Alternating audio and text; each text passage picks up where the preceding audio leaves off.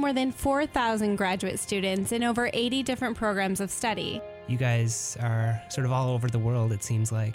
It's kind of mind-blowing when you think about it. Here on Inspiration Dissemination.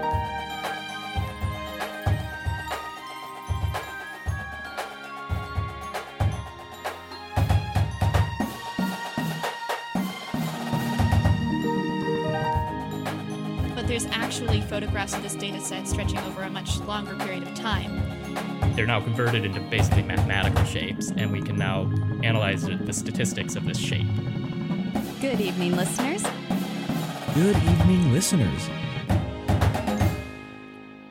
It is the 13th of October, 2019, and you're tuned in to 88.7 KBVR Corvallis. It is currently just after 7 p.m., and on a Sunday, that can only mean one thing. It's time for another episode of Inspiration Dissemination. I'm Adrian Gallo. And I'm Chelsea Beheimer. At Oregon State, we have more than 4,000 graduate students in over 80 different programs of study. Here on Inspiration Dissemination, we feature the research and personal stories of one of these students each week. If you're a graduate student at OSU and you're interested in coming on the show, or just want to find out more about all of the awesome things going on at Oregon State, check out our blog at blogs.oregonstate.edu/inspiration, where you can find out all about our guests and links to our Twitter and Facebook pages.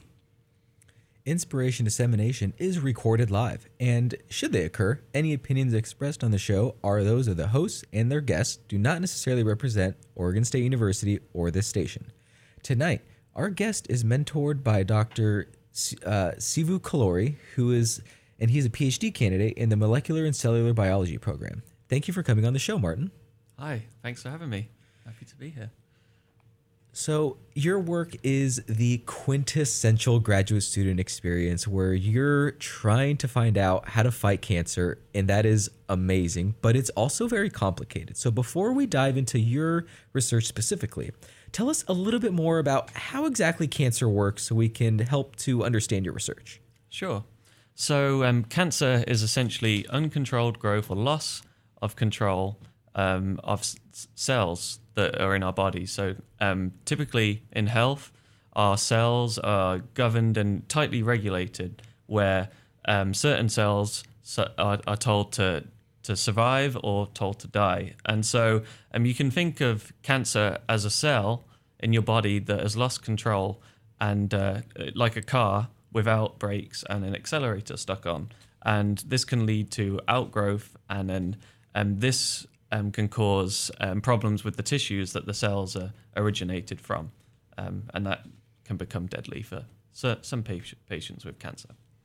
So just some traditional ways of fighting this unregulated cell replication. Like, what are some of those traditional ways that we would, think of to try and treat cancer? Yeah, sure. So we can go back to regulation of normal cells and regulation of times in human development, such as in the embryonic stage, cell death is highly regulated, and we want cell death to destroy the cells between our fingers. Otherwise, we would have webbed fingers. So that's one example of where cell death is highly regulated and a good thing. Wait a second. So our cells will purposefully kill themselves? Yes. Yep. So they're our cells are programmed to kill themselves in certain situations, and the loss of this leads to uncontrolled growth and cancer. Whereas in neural development, this is really important to eliminate certain populations of cells during human growth. And so it's essential for health and survival. I think this is something we all learn about in biology, but forget about, right? There's a word to describe this phenomenon of regulated cell death, right? Yeah, and it's called apoptosis. It's called regulated cell death, essentially. And I definitely forgot that from biology class. Bringing us back. Okay, so we know what cancer is, and then we know that there's kind of an on and off switch that can dictate whether or not a cell will die or live. Mm-hmm. How exactly does that on and off switch get turned on or off? Yeah, sure. So there's certain types of proteins within the cells in all our bodies that can regulate cell death. One of the key family of proteins that regulate this cell death is called the BCL2 family of proteins. And it's made up of pro-survival or survival proteins and pro-death proteins. And you can think of it like a scale, and both sets of these proteins, survival or death, are on either ends of the scale. And the amount of survival and the amount of death proteins can confer the fate of the cell. So if you've got, for example, more survival proteins in the cell, this will lead to the cells surviving even when they've been told not to undergo cell death. And that's an instance when cancer can develop, because cells can, as part of our daily lives, get mutated. And if they have other signals that raise these survival proteins, that means they will be able to evade the traditional forms of cell death and survive and go on to proliferate. And so all cells have both of these families of proteins of, pro-death, pro-survival constantly, but it's the kind of the quantity or the concentration within the cell that will dictate whether or not that cell will continue surviving. Exactly. Yeah. So they confer the fate of the cell, essentially. And so this is highly regulated in health, and the loss of this regulation is one of the causes of cancer. Okay, so then if we can try to identify this protein and try to manipulate it so that way if we need a cell to die, say because it's a bunch of cancer cells, can we do that? Yeah, we actually can, and this is one of the areas that my lab and I work on. And so I have to give some more details of this family of proteins, BCL2. So I mentioned there's the survival and the death proteins within this family, and they oppose each other. However, interestingly, they have regions in the proteins of the survival and the death proteins that are the same. So they're called homology domains. The actual term is BCL2 homology domains, but essentially these homology the domains are the same within the two sets of proteins. And one critical domain that's expressed both in the survival and the death proteins is the domain called the death domain. This death domain is hidden away, like you could imagine pro-survival BCL2, the protein that keeps cells alive. You could imagine this death domain is within the protein. So imagine the protein is a ball, a sphere, and it has this death domain sequestered inside it. So it's like hidden. It's not exposed to... Yeah. Exactly. And under certain molecular manipulations, we're actually able to expose this death domain. And then once this death domain is exposed, it acts like a killer protein. And so we're able to therapeutically manipulate this survival protein to become a killer protein and induce cell death in cancer cells, for instance. And wow. So how does it become, you're saying it's protected inside of the structure. How does it become exposed? How does it do that? Yeah, sure. So we've done some work, and my PI and advisor, Siva Kalori, first identified a peptide or another protein expressed in normal cells that under normal physiological conditions can go and bind to this survival protein. So it's two proteins acting together, and this will lead to the BCL2 survival protein changing shape. And it does this by just opening up its conformation. Since then, we've been able to screen a load of compounds, tens of thousands of compounds from a what's called a small molecule library, and we've able to find compounds that mimic this original discovery and potentially identify compounds that could be used to expose this killer form of the protein to kill cancer cells. So this is a good time for me to remind myself, actually, that especially with proteins, structure determines function. And if you can change the structure, like having that death domain once be hidden, now be kind of open and available for something else to attach onto it, and then it'll it'll start to begin that cascade of kind of death processes. Exactly. And how the BCL2 family of proteins work is that they are the guardians, essentially, of the mitochondria. So the mitochondria is like the powerhouse of the cell, and produces stuff like ATP. And the intact membrane, you can imagine it's a 3D balloon filled up with air, for instance, and the BCL2, the pro-survival BCL2, protect it as a prevent it from being popped, essentially. Mm-hmm. And these pro-survival proteins protect it, and in normal physiological conditions, killer proteins, once activated by a certain stimuli, can go and pop holes in that balloon or the mitochondria. That releases factors that lead to the cell destruction or apoptosis. And usually I think of cell death as like, oh no, that's really bad because we don't want our cells to die. But for cancer cells, this is exactly what we want to happen. Exactly. Yeah. So that's one of the key areas, and research all over the world of developing new ways to kill cancer cells and trying to rein in control and put brakes back on that car. So. And this sounds like, I mean, you said you're looking through thousands of different compounds to even identify something that will bind to these proteins and kind of engage that normal process of starting to kill the cells.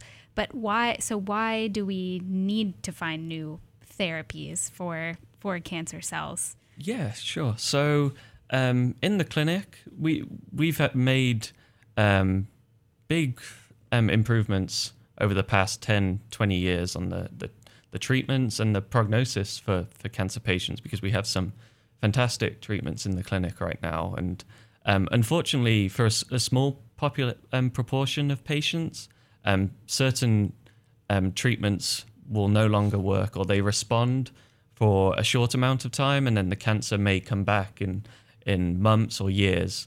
And at this point, there are limited options for these patients, and so there's a real need to come up with new ways that can kill these cells that are causing this disease. And so this process where cancer becomes unresponsive is called acquired resistance. And so we need new therapies for therapy-resistant cancer, essentially. Right. So your lab is focused on those therapy-resistant cancer cells. Yeah, that's been the bulk of my PhD thesis work, where I've worked with, we grow cells, cancer cells on a dish, and I've been able to develop a number of cells from human patients that have become resistant to try and model what happens in the clinic. And then we've been able to screen our compounds to find compounds that kill these resistant cells. And we have shown that they kill them by binding to this protein, BCL2. And we've done that through, you can imagine BCL2 as a target, and we can either have the target present or we lose the target and what is called a knockout. And we found that these compounds we have only kill the cells where the target is present, inferring that it goes through BCL2, the survival protein.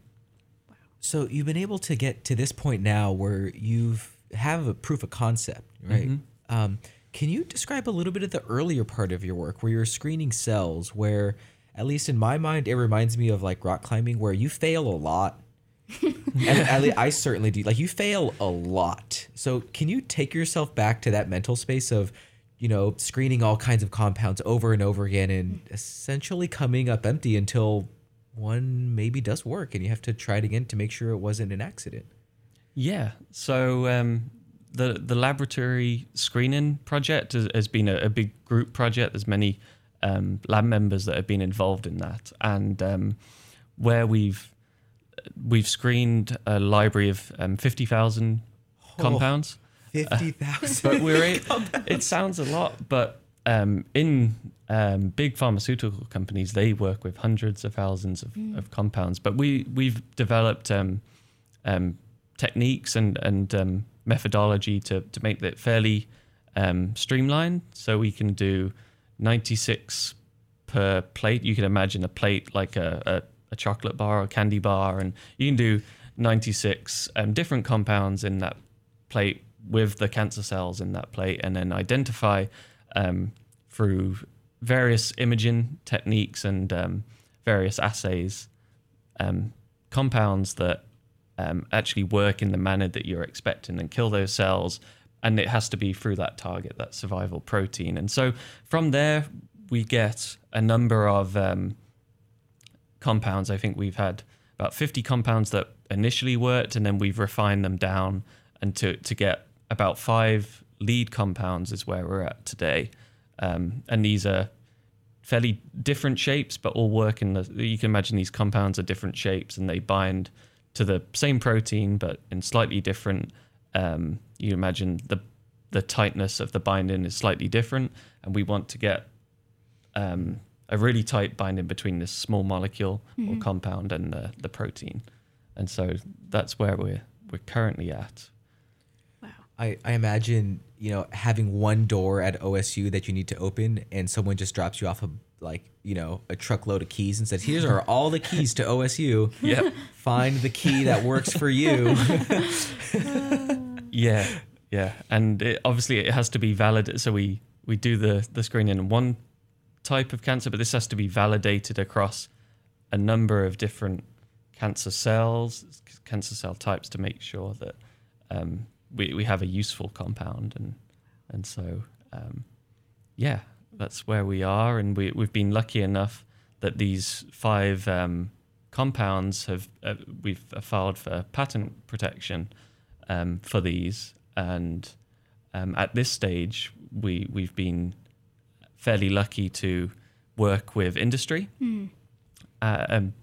based on the fact that we've been able to file for a patent. And so now I said we have these lead 5 compounds. Well, working with industry has enabled us to be able to take one of those lead compounds and then make slight additions to that shape to try and improve the compound's binding, for one, and also improve its solubility, because you imagine long term we want to put this into patients, and a compound that's not dissolvable in liquid, it is not going to work, because these are systemic treatments. So something you said just there, you said long term we want to put this into patients. So I don't know, in my mind, you're talking about all this work that you're doing, and you isolate a compound that works, and it works, and I think for a lot of us, we're like, okay, that's it. There's the cure. But it sounds like you're saying this is really just the beginning of a long-term process. Yeah.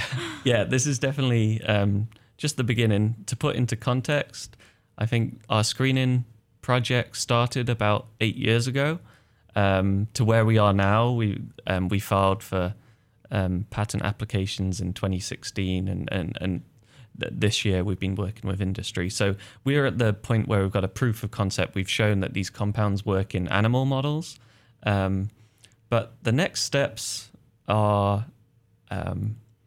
it's going to be a fair amount of time to get into patients. The next steps is essentially what is called an investigational new drug application. That's what we're working towards now. And for that's filed with the FDA. So they regulate everything to make sure it's safe and it does no harm, essentially.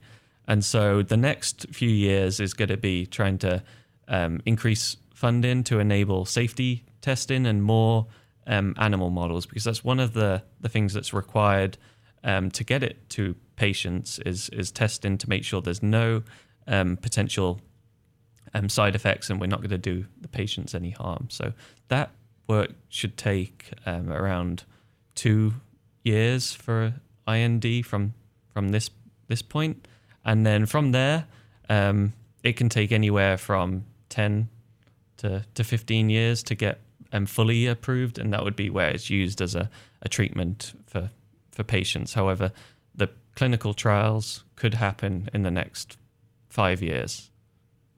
But then the trials process itself is a very long and expensive process. Yeah.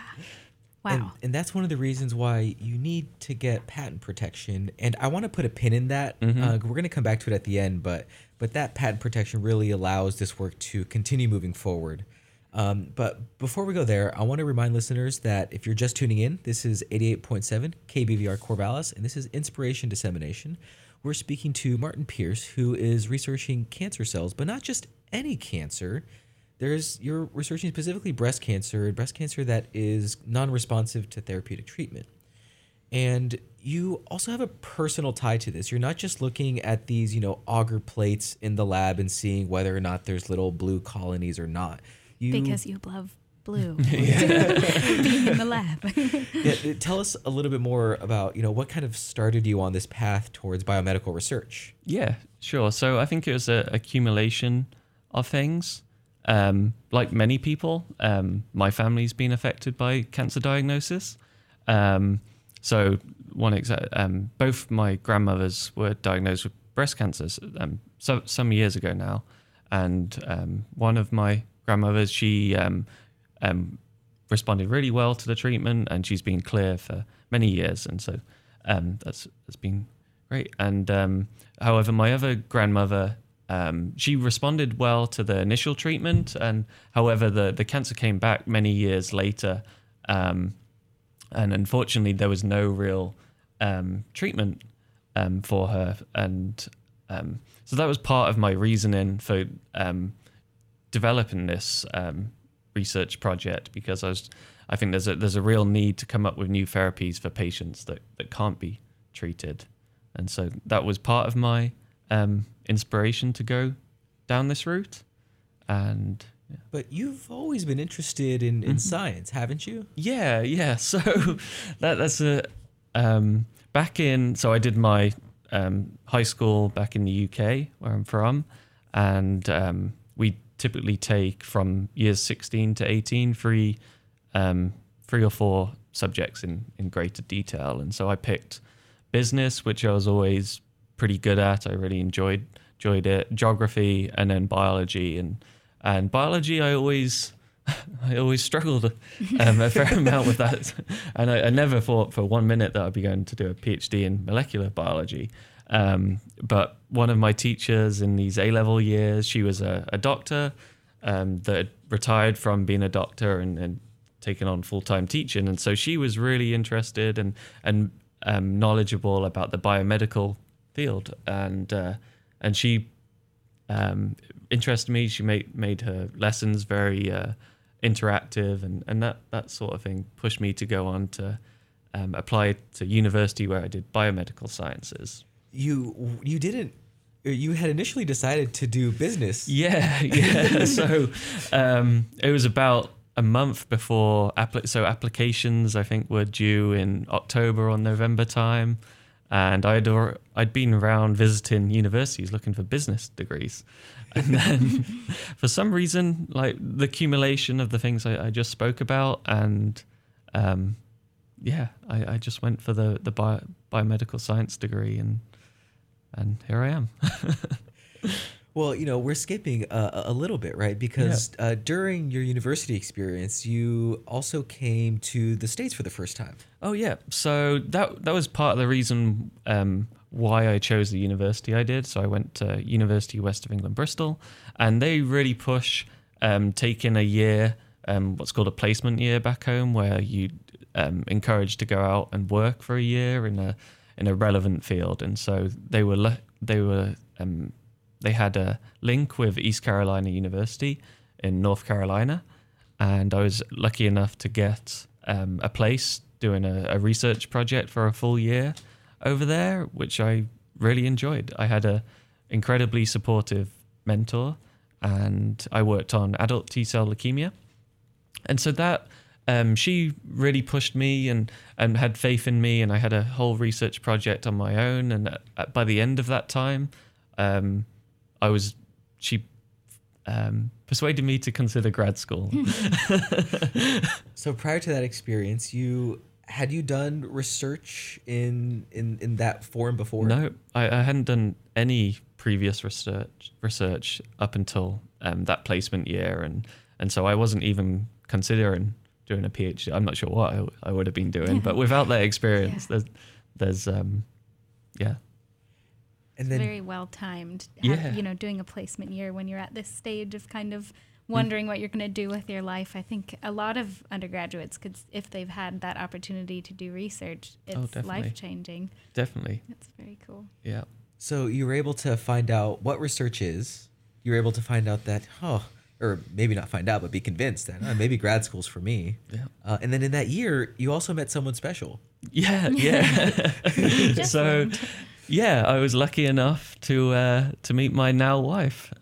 She's from North Carolina, and we just met on a chance meeting at a party, and then we got married this May. So she's Congratulations. Thank you. So you had to go back to the UK to finish your degree. She stayed here Yeah. in the States. And then you were able to find your way back to the West Coast. Yeah. So she managed to get a job in California, and I was looking at grad schools, and we thought Oregon sounded nice, and we liked the hiking and camping and that sort of thing. So managed to come all the way out here. So. And in addition to the fact that, you had a special someone you wanted to come back for, OSU also had your PI who really focused on translational research. Yeah, so that was when I was looking at programs. I applied for the MCB program, but one of the beauties of the MCB program, or molecular cellular biology, was the fact that you could do rotations. And so I was interested in 3 different labs that are all cancer biology focused. And so at the start, before rotations, I wasn't sure, and I really enjoyed all of my rotations. But when I rotated in the spring term with my advisor, it was really clear that he was not only passionate about the science and the publications and the research, but his main goal and I think mine matched up very well, that we really want to see translational science where we're not only publishing but trying to get something out there to help people or have some kind of impact in the real world. And so that's what drew me to work. I want to work in his lab. So Great. This is where I want to take the pin out Yeah. and then bring it back, where you applied for patent protection, because this is a necessary step in order to take a newly found compound that has been shown to have some really positive effects in terms of fighting cancer that is not responsive to other therapies. But you still need to get it out into the world and test it on, mice models, then, clinical trials, et cetera, et cetera. But this patent protection step is a very necessary one, not just in your specific compound, but basically any compound that, we would like to use for health. Yeah. So one of the reasons for patent protection is so necessary is that the cost of drug development, I think, is over $1 billion for one single drug to make it to the clinic and actually be approved. And so, unfortunately, because of the amount that it costs, there would be the need for patent protection is that one business alone could invest all that money. Without patent protection, another business could come in after they've done $1 billion worth of work and then come in and make the same thing the next day once it's approved. So patent protection's there to allow people to invest the amounts of money that is required so it can actually get to the clinic. Otherwise, without that, there would never be any new drugs and for cancer or any kinds of drugs that can potentially help people. So, And you've gone through this process through your PhD work? Yeah. So we were lucky enough, my advisor and another student and I were filed for protection through OSU, and so that was a really interesting experience. There's something on the patent documents called claims, and these are the key important aspects of the patents. And so developing claims based on your invention, and then some communication with the patent office at OSU, and my advisor Siva Kalori, he runs a molecular therapeutics class where the patent agent from OSU comes in and gives a talk about not only patent protection for drug development, but patent careers. And so that really got me interested in that type of thing, because I really enjoy science, and I really enjoy being exposed to a broad array of new inventions, new technology, people at that really exciting stage where you're starting to look into translational aspects of your science. And so that's where I'm planning to go and pursue a career in patent law. So you are going back to your business interest in the end, bringing it full circle. Yeah, it's funny how things work out. So I think this is really interesting because as a patent attorney, you are kind of the linchpin between the most up-to-date research that is barely in scientific journals yet, but then ensuring that there is protection for those researchers and compounds moving forward so that it can be further developed. But the level of scientific knowledge that must be required is crazy. Yeah. But you having a PhD in molecular cellular biology, soon to be, sounds like the perfect kind of shepherd for this kind of work. Yeah, exactly. So being a patent attorney, so I've been looking into this the past couple years now. And one of the requirements is to have a high level understanding of a broad area, essentially. So any molecular biology inventions, a patent attorney should be able to understand, and so that's one of where my PhD has allowed me to gain that understanding. So I think that's a really great way to speak to a lot of graduate students who are going through their work and maybe reaching the end and realizing they maybe don't want to spend their whole lives doing the same thing. And yet for you, you've spent a lot of time a part of this, clinical research project or lab research part of it. And you don't necessarily want to see the full thing through to its decades until completion, but you want to be a part of, as you said, translational, making it into reality. And you've found this opportunity through that process. So I think that's just great. Yeah. How exciting. Yeah, definitely. That aspect of the work really excites me, the potential to be in that critical step where the scientists are all going to be very excited about their work, and also the potential people that are taking it further excited about having an impact in the world. So yeah. You might not have known about that. No. Otherwise. Definitely not. So this is a critical stage in the show where we now ask you for some advice, knowing what you know now at the tail end of your research project. What advice do you have, and to whom is it for? Yeah. So my advice would be to undergrads looking at grad school, and also graduate students in their first couple of years. I think a lot of people may think going into a PhD program is fairly...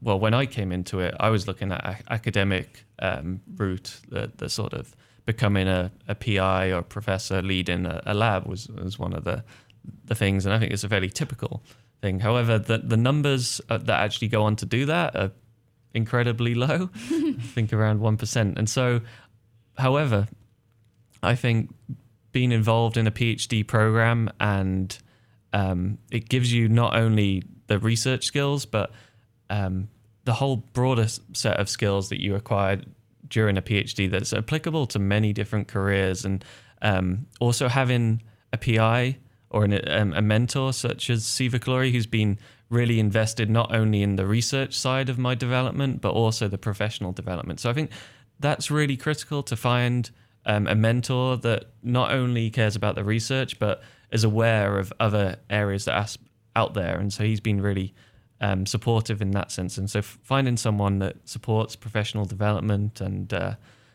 looking at not only academic options, but being exposed to other types of things. Because for one, he was able to help me, and we both went through an OSU business incubator project where I did a load of learned a load of business development skills, which was completely new to me. And that was a really great experience. So I'd really, when people are looking at schools and also potential mentors, have that in mind and have that kind of conversation with the people they're looking at.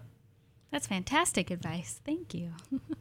So our other tradition, which is a little bit different, But kind of a fun way to wrap up the show is we ask if you have a song that you would like us to play and why you have chosen that song. So what do you have for us? Sure. So I've got Oasis, Wonderwall. It's a go-to karaoke song of mine. And also it was the last song played out at my wedding back in May. And so it was a really fun time with everyone singing that at the end of the night on the dance floor. Very nice. Reminds me of good times. Well, with that, Martin, thank you so much for coming on the show. We hope to have more of you and your lab members come back. Thank you. And thanks for all the work that you're doing. Yeah, thanks. And here it is with Wonderwall by Oasis. Enjoy. Thank you for listening. If you want to support the show, tell your friends about it and give us a 5-star review on Apple Podcasts and follow us on Twitter and Facebook at KBVRID. This theme music was performed by the OSU Drumline, and the intro jingle was created by Olin Haman. Special thanks to the supporting staff at KBVR that allow the show and podcast to be possible. This show was started by Jean Kamvar and Joey Hulbert in 2012. To learn about our current hosts, other graduate students at Oregon State, or if you want to be part of the show, visit our website at blogs.oregonstate.edu/inspiration. Thanks again for listening, and stay curious, my friends.